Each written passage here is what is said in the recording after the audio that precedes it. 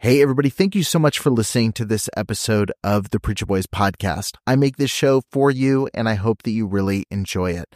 I have a lot of people that ask me how they can support the show financially, and you can do that by heading over to patreon.com/preacherboys. You're going to get access to exclusive content, including early releases of episodes. I've got a couple episodes right now that have been released at least a month early over on Patreon. You've got access to things like unique merch, depending on what tier you join, and you get access to some behind the scenes content that I'm posting within the group. So head over to patreon.com/preacherboys and become a member over there today.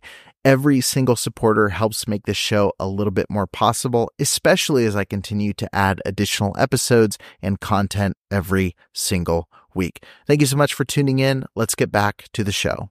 Trigger warning. This podcast contains descriptions of various abusive situations. Listener discretion is advised.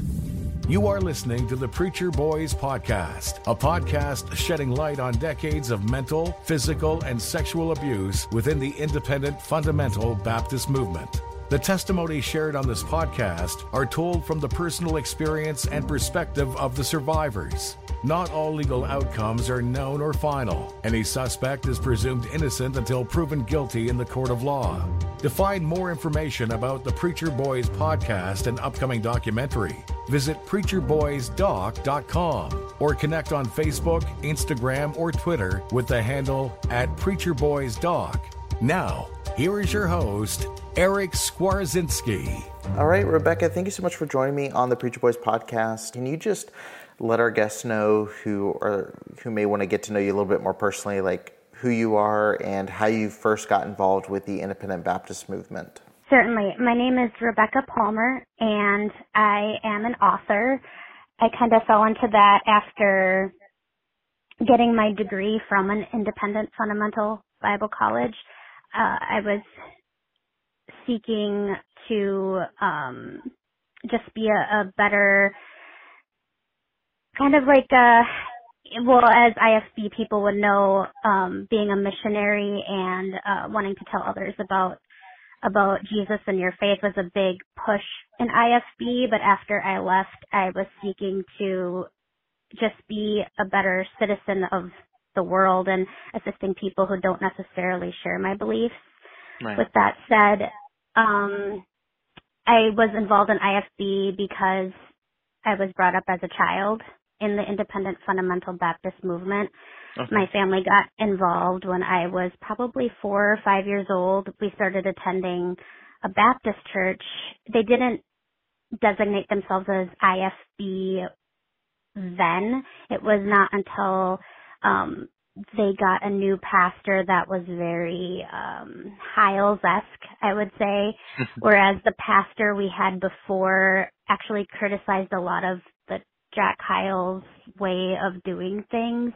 Okay. But it was definitely Big B Baptist, I would say. We had people in the pulpit I can remember as a kid, like jokes, like they would say, you know, like, well, other denominations might be going to heaven, but why not go first class and be a Baptist? It was definitely that Big B, John R. Rice Baptist, but not the Hyles vein until the new pastor came when I was just starting in the youth group, like 13 years old. So that's when we started with the Hyles-Anderson youth conferences and such things. Got it. So would you say that your initial, it sounds like, but would you say that your initial experience was a positive one then of, just, maybe feeling a sense of belonging or, feeling kind of at home within that world? I'm going to say it was complicated because there was part of me that felt at home in the world as far as this is a place I'm going outside of my family. I would think like any kid would experience growing up as a young kid, but there was also a dark side to that. Right. Which I didn't really acknowledge about myself till much later, as I was sexually abused by the assistant pastor's son when I was like 4 or 5 years old. So, but I didn't have the language to say what was going on. Yeah. Both my parents, well, my mom specifically came out of a Catholic background, and when my middle brother and I were like 9 and 10 years old, she gave us books, because she was a good mother. She was going to give us the talk, and they were very Catholic, Christian, like, okay, when, God has mommy and daddy and they get married, this is what they do type lingo. Right. But as a 10-year-old, I remember in my head thinking, well, the babysitter did this with me, and that we weren't a mommy and a daddy. But Wow. at that point, I was going through a lot of physical problems. I had been diagnosed with a rare disease around the same time I was getting sexually abused.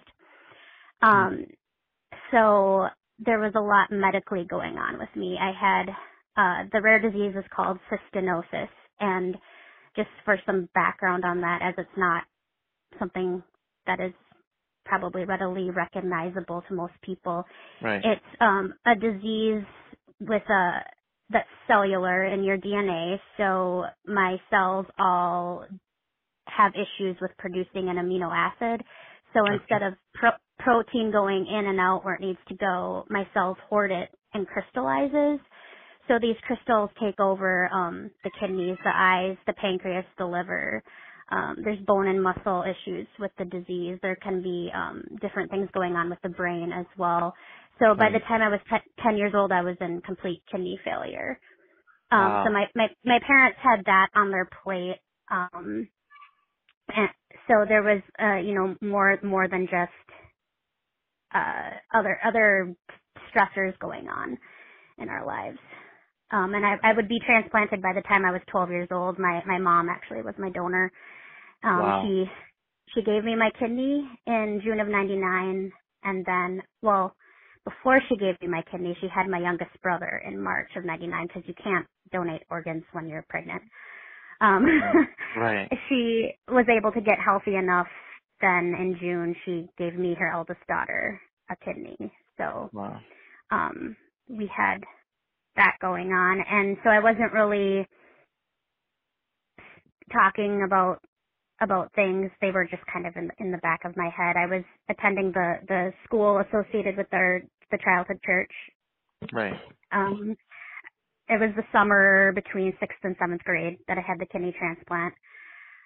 But then that when I was going into 7th grade, I didn't attend a lot of school, because something that maybe not a lot of people know is with any solid organ transplant or stem cell transplant, there is a risk of cancer.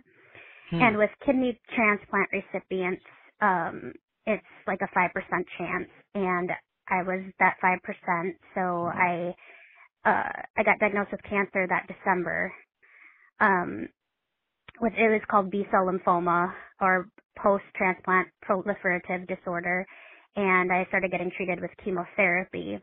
And at that time, the people that were running our youth group were the parents of the teenager that had sexually abused me, and they would come up to the hospital and the youth group would sing to me, which, it was a comfort, but on the other hand, it was like,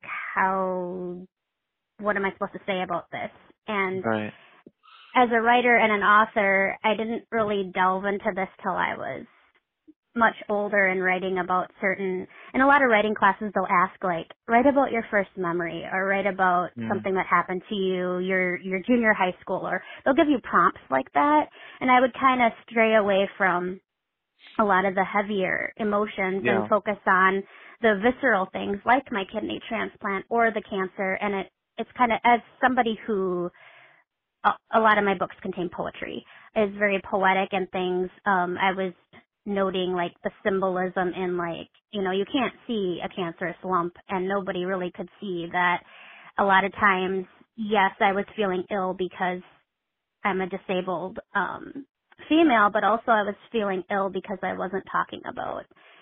I had this ginormous secret that I was holding and hiding, and the IFB in particular, but also many other type of religions and faiths have an interesting relationship with disability in general.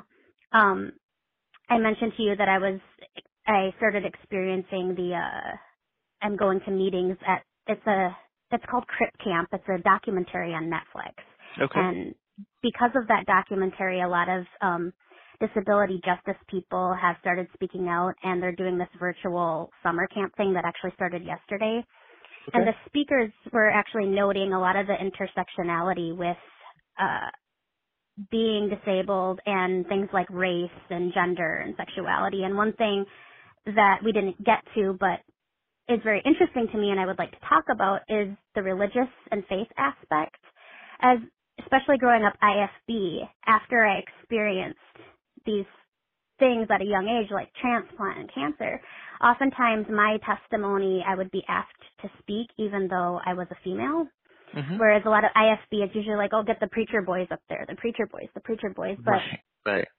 Rebecca had this great testimony, and at the time, it's like I have good and bad. It's like it's a mixed bag because I learned a lot of the speaking skills that I have today are because I was literally dragged up to give my testimony about Jesus and God at this time in my life where I had these horrible medical things and I came out on the other side. And now that I look back, it was completely ableist, which is a term meaning how to best describe ableism is that you look at somebody with a disability and you might say things like, oh, I feel so blessed that, my health is so good and theirs is not.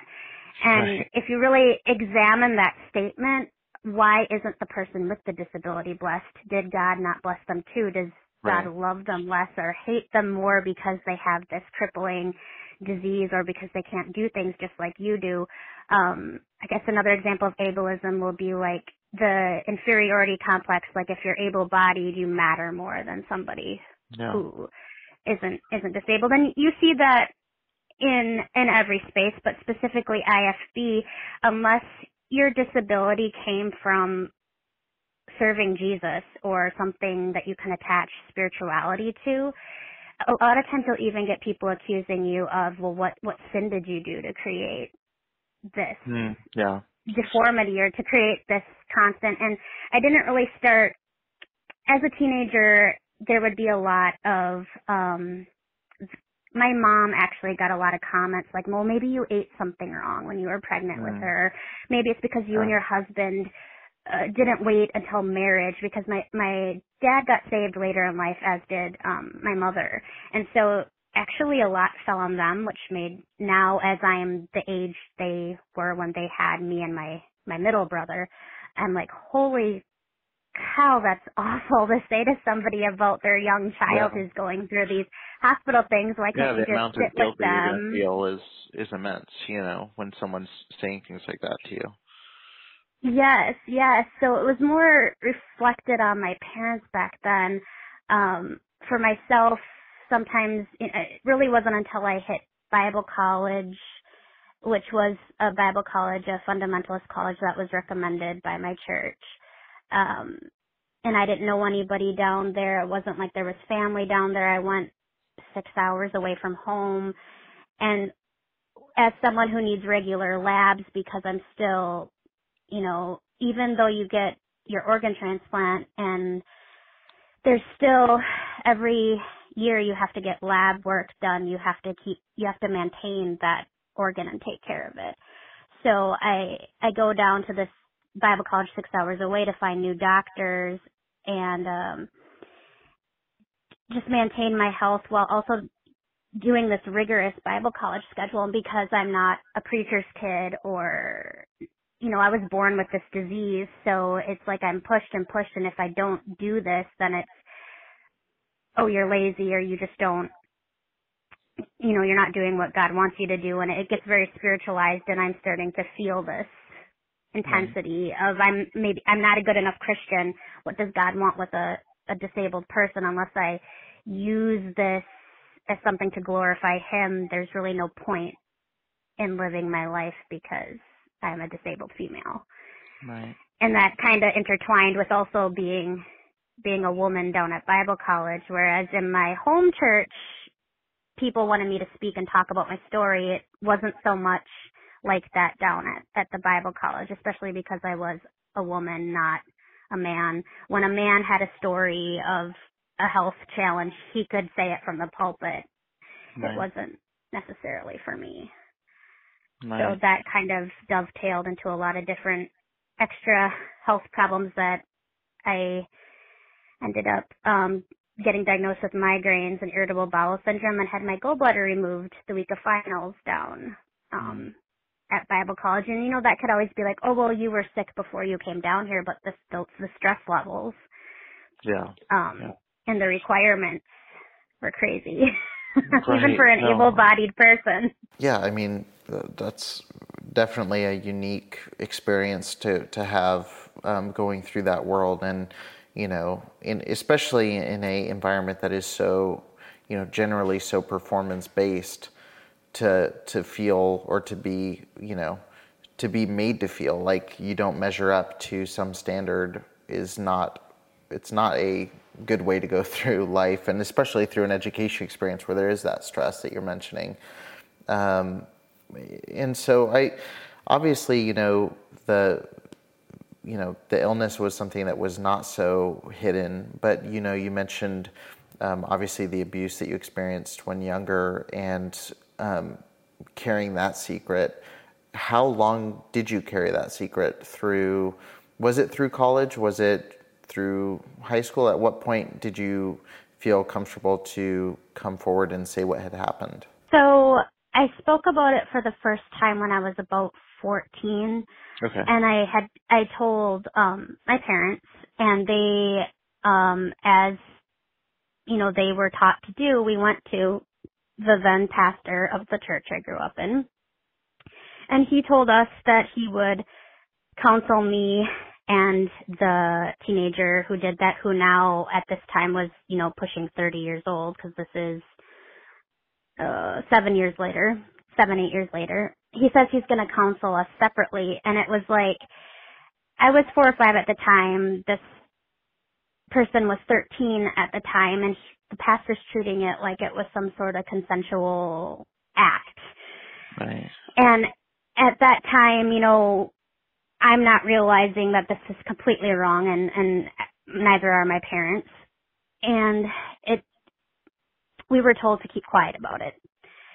So I stuff it, and I don't start. Every once in a while I would, you know, when I would have just break from keeping the secret and emotional moments, it would come up again, but then I would always get like, oh, well, you really shouldn't, because it would usually happen at school and things, and right. you know, you really shouldn't be talking about this. Then I go to Bible college, and there's another incident that happens at the Bible college. One of the deacons, his wife, her mother had kidney issues, and his wife took care of her mother, and so they had heard my story, my medical story, and thought, oh, well, we'll kind of help you out with appointments and things. My wife is used to this because her mother had a dialysis, transplant kidney stuff. We'll figure this out. My third year down there, he attempts to put his hands on me and his face and his lips and things like that with his wife in the next room. And I'm about 20, 21, and I'm thinking, okay, I'm not going to let this go for years like I did when I was a kid. So I go right away to the Dean of Women, and her response is, oh, you're absolutely sure this happened, because if you're, you know, you do realize what you're accusing this man of. He's a man of God. You do realize, and it's like, yes, I do realize what I'm accusing this man of. It happened. Can you please help? And the pastor of that church, you know, came in, and the questions weren't to assist myself as someone who was getting harassed and touched. It's like, okay, well, why would you let him do that? And it's more like those kind of questioning. Right. And I remember having to write an apology note to this man's wife because of what happened.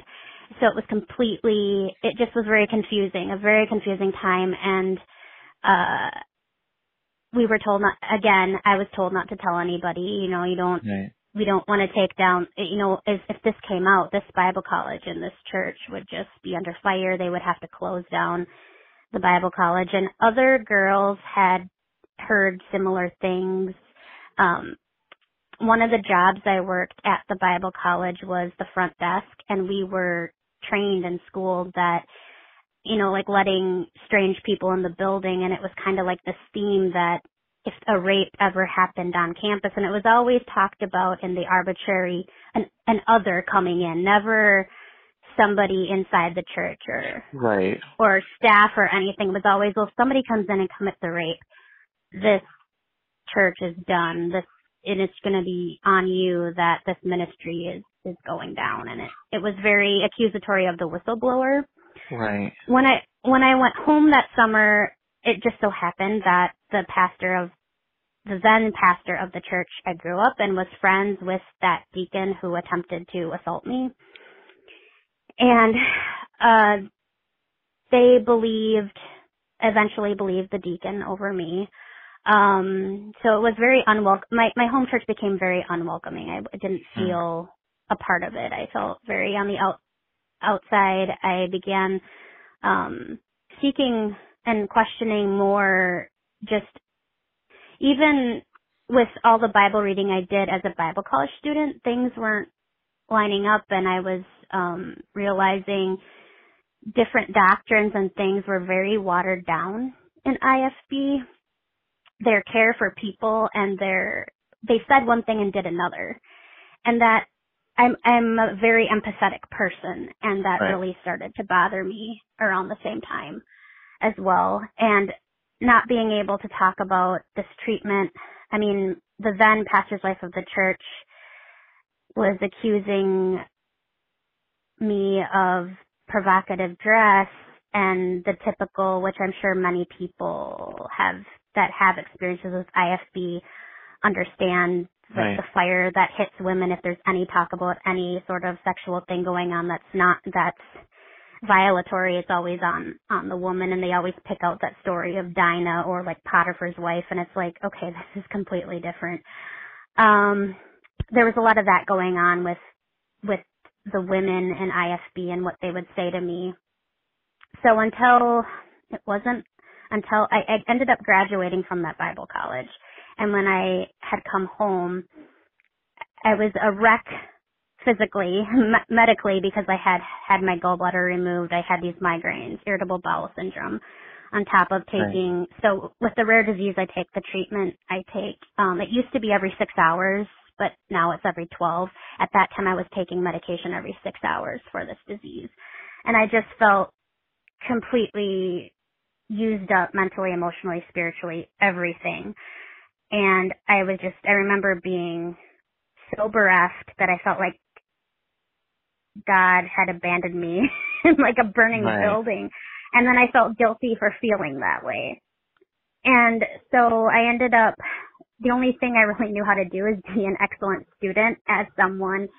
Part of the ableism that I internalized is, well, my body is pretty much a mess. I was smart and am smart, and that in and of itself can cause a complex where I feel like I'm maybe better than somebody with a learning disability or with cognitive issues, which is not true. I am not worth any more than people who struggle with those. But at that time I was like, okay, I excel at academics. I got to go back. And I chose a university, and my childhood church was like, it's just going to be terrible. They're anti-God. They're this, they're that. Which I found the exact opposite going to university. I found a lot of professors that engaged in their local churches. They weren't IFB. They were, Lutheran, Catholic, Episcopalian, Congregational, but they were very open to after class discussing things. And even those professors that weren't exactly, people of faith, they may have been, completely different. Actually, one of the professors that impacted me the most was a professor who talked about, he was very open about being gay and his politics, but he was very appropriate. And when I say appropriate, he wanted us to think for ourselves, and he wanted to, engage his students. So, I would meet him in his office and we would talk, and I was pleasantly surprised to find out he attended a local church, and we started talking about the intersection of LGBTQIA and religion, and that was something I completely blown away with. He really helped, I would say, grow up my writing from my first book to my second book. He really challenged me, and to this day I keep in contact with him because he also struggles with health issues, and we have that in common with the type of activism work he does, and especially his students that may struggle mentally and emotionally. But I decided to go to this university, and I thought, I kind of had in my head missionary work still, so I was enrolled with some social work things. So at this point, you're still considering yourself to be IFB. You're just changing a college to not be within that world. Correct. Okay. So I'm doing these social work classes, and I'm realizing there's no way I can be a counselor or therapist to somebody because I'll start bawling my eyes out. And, somebody who's going to be in therapy and helping somebody else can't be a pile on the floor. And I'm thinking, I need to go to therapy. So at this point, that's what moved me to go seek therapy for myself. And I was probably 23, 24. I start going to therapy and start the healing process of this childhood sexual abuse that happened, as well as the attempts of sexual things at the Bible college I went to. And I'm completely shocked in a good way. I don't know if shocked is the good word, but it's like this relief, like this burden takes off. Like the IFB religion, it was almost like strapped to it. Like it was this burden that, and you use the word performance, and that's exactly it. I mean, a lot of the things, whereas on the good side of things, especially when I was a teenager and things like that, and believing the scripture as how they taught it, and if you believe that about yourself, you were more like willing to be kind and empathetic to others. But those in the IFB, that it was like those things such as, people who lie, people who steal, people who disobey their parents, or, like their little trippy things they talk about, that was everybody else. It was never them. Right, yeah. And when I started, I was like, it's like they're not even saved or born again, like they're saying the world isn't.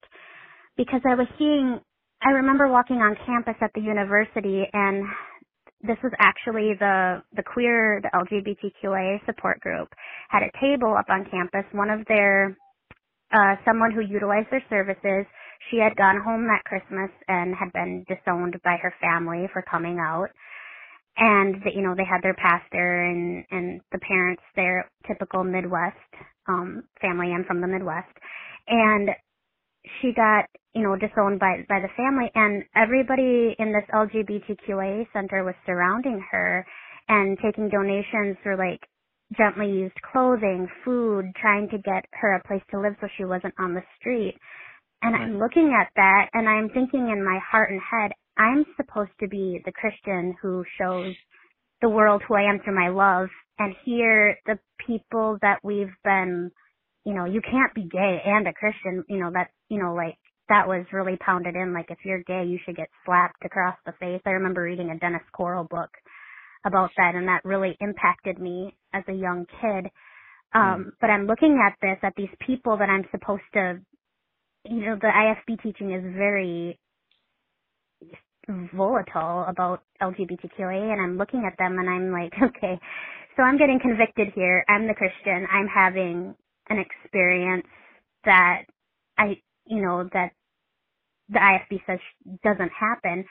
And I go over to the table and I just talk to them for a little bit. And that really was a big turning point for me, in that if I'm going to have faith, I need to have the type of faith as a grain of mustard seed. But it was like, not that doing is everything, but there's this complete blend of being and doing. If you are a kind person, you do kind acts. And I say that as somebody who, I don't use a wheelchair or crutches or anything like that. But I do have a lot of moments where I'm stuck in bed and on the couch and things, and if I'm going to be a kind person, I'm going to reach out to my friends. I'm going to see if they're okay. It doesn't take much. It's not like this huge expending of energy, or performance-wise, there's a certain number or tally or thing you mark, like I learned in the IFB. It's out of the abundance of the heart, the mouth speaketh, but that kind of thing. And I'm just moved by this. And from there, I start meeting people from all walks of life, people who have come, they grew up completely different than I and have come to the same place of understanding about God. So I still have my Christian faith, but I didn't make the move to leave the IFB until about 2014, so about 6 years ago. And that was after... Okay, so this is after I've been in therapy for a couple of years. I actually get diagnosed with general anxiety disorder and complex or ongoing PTSD because of not being believed or validated that these things are happening to me. So I still go to therapy. I don't attend IFB. I go to a Reformed church. Okay. It's Reformed Baptist. The doctrine is still there, but there's, what drew me there is when they were going over their, church's documents for reporting sexual abuse,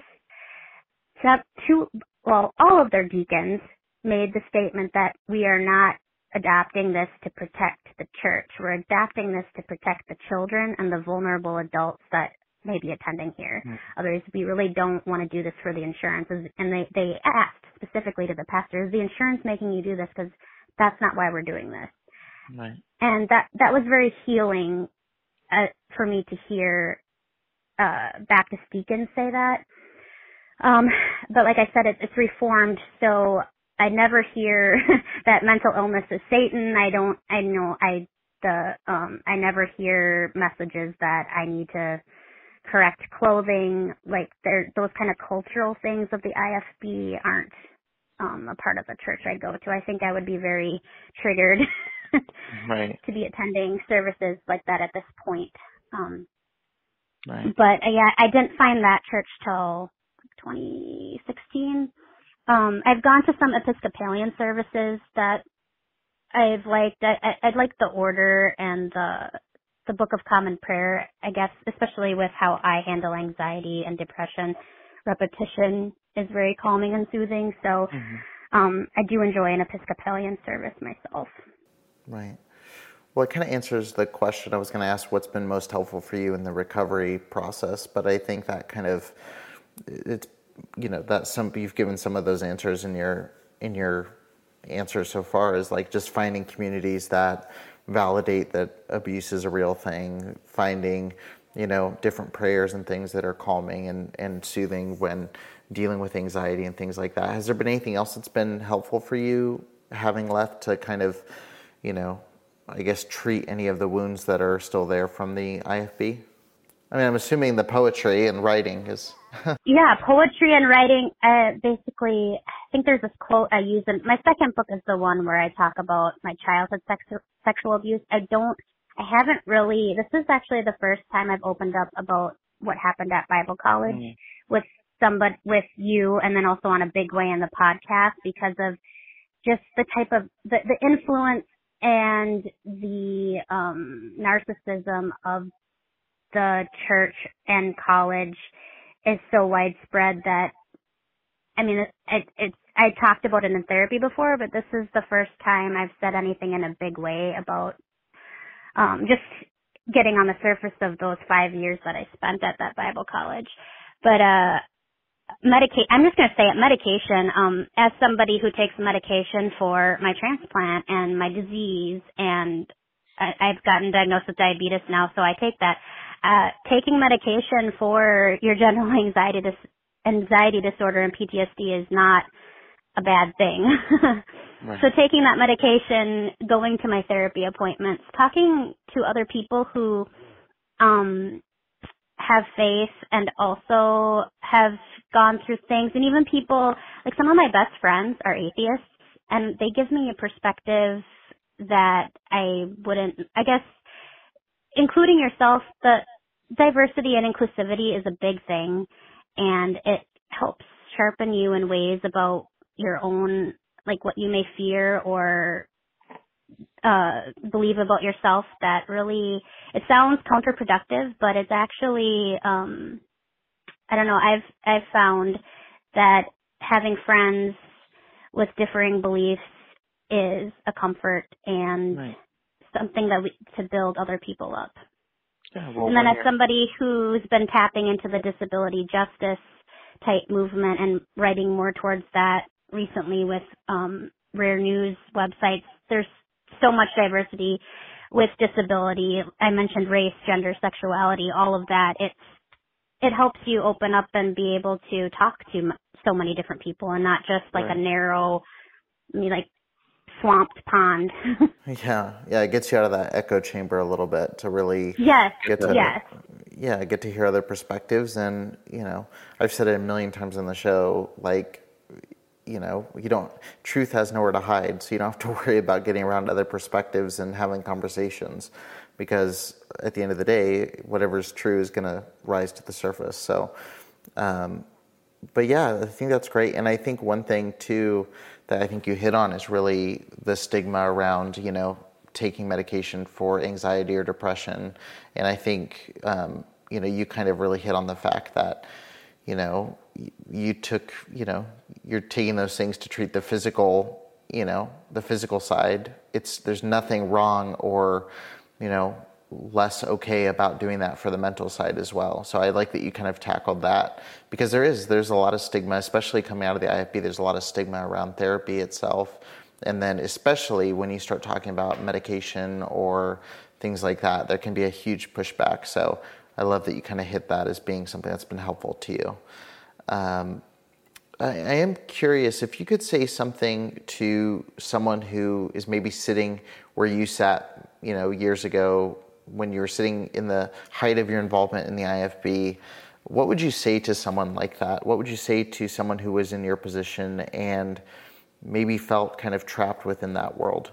I would say, well, first of all, I would tell them that it's perfectly normal and okay to feel trapped. And then I would tell them that it will be okay if you have to take a step back and start evaluating, what do I believe about God and spiritually, and who am I emotionally, mentally, what's going on here. It's okay to do that. And it's okay to do that if you're still in the IFB. If you're ready to take steps forward, it's okay. I know it can be completely scary, especially if the only people you've ever known exist in that paradigm of IFB. Reaching out to people who have successfully left or are kind of in the halfway zone is definitely an important thing to do at the point where you're starting to feel trapped. This is the question I kind of end each of these conversations with, and it's, do you think for the IFB movement as a whole, do you think there's a hope for reform of that movement? Do you think that there's a hope that things could change for the better? Or do you think it's something where that movement kind of needs to be laid to rest and, there's other options out there? I think the movement needs to be laid to rest and there's other options out there.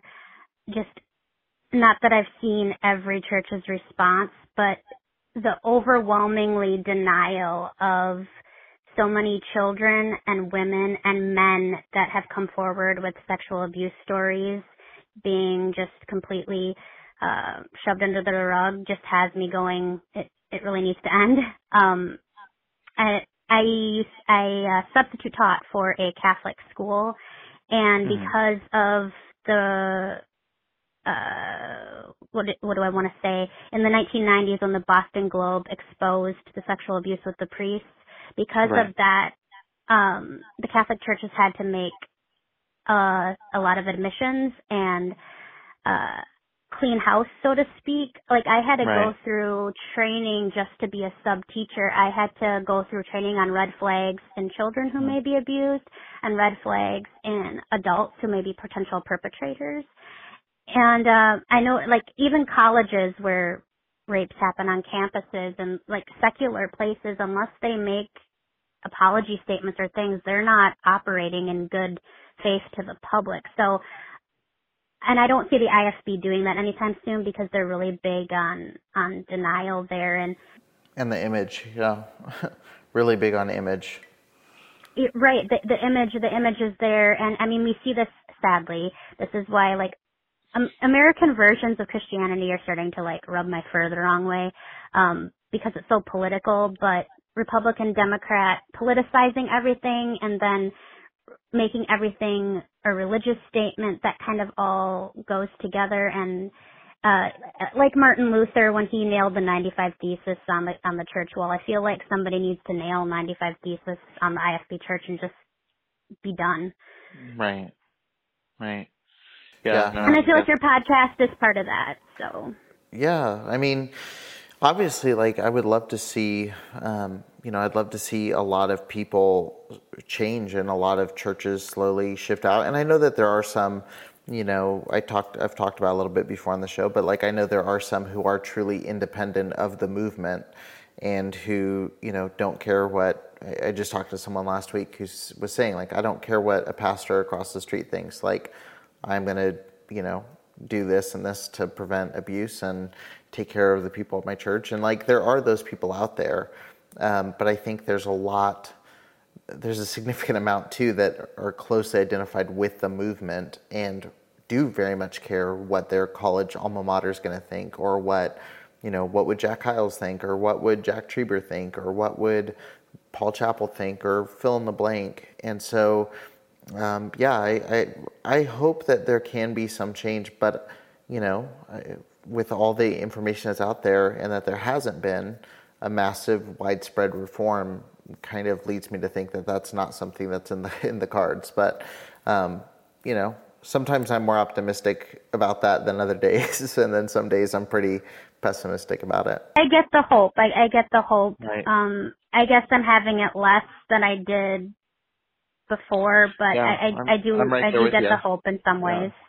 Yeah, there's some days I feel like there's a good, it's possible, and then there's some days where it's easy to be like, well, it hasn't happened so far, so I highly doubt if this didn't do it. That's how I felt when recently when Stacy Shiflett put out his video. I don't know if you saw that, but it was an IFB pastor calling out IFB pastors for letting abuse run rampant within the movement. And I thought that was going to be the moment that opened the floodgates and changed everything. And it was crickets after that. And so, stuff like that concerns me, and, it makes me concerned for the people who are within it, who, the good people who are in a bad system who are going to be hurt by this stuff. And so, but yeah, the best we can do is share our stories, and I appreciate you really sharing your story and being super transparent about your journey through it and out of it. I really appreciate that. You're welcome. And I do want to ask really quick too. I know you said you were writing a lot. Is there somewhere someone can find your work or be able to check out what you've been working on? And I can add them in the show notes too. If you want to send me a link to stuff, I can add it in. I can do that. The first book that I ever got out there was actually something I worked on when I was at the Bible college. So if somebody read that, they may kind of, oh, this is where I was when I was a teenager in IFB, or they might feel that way with reading it. But my second book definitely talks about the child sex abuse that I experienced in my childhood church and then left.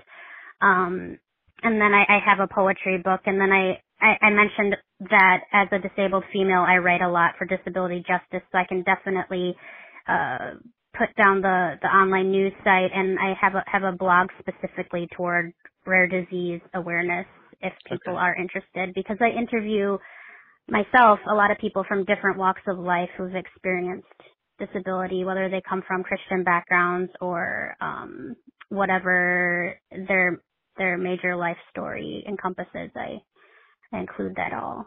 Amazing. Awesome. Yeah, I'll definitely want to get those links, and I can I can get those set up where people can find that in the show notes. But yeah, once again, thank you so much for jumping on and for talking to me a little bit. I really appreciate it. Thank you. I appreciate this opportunity that you've given me.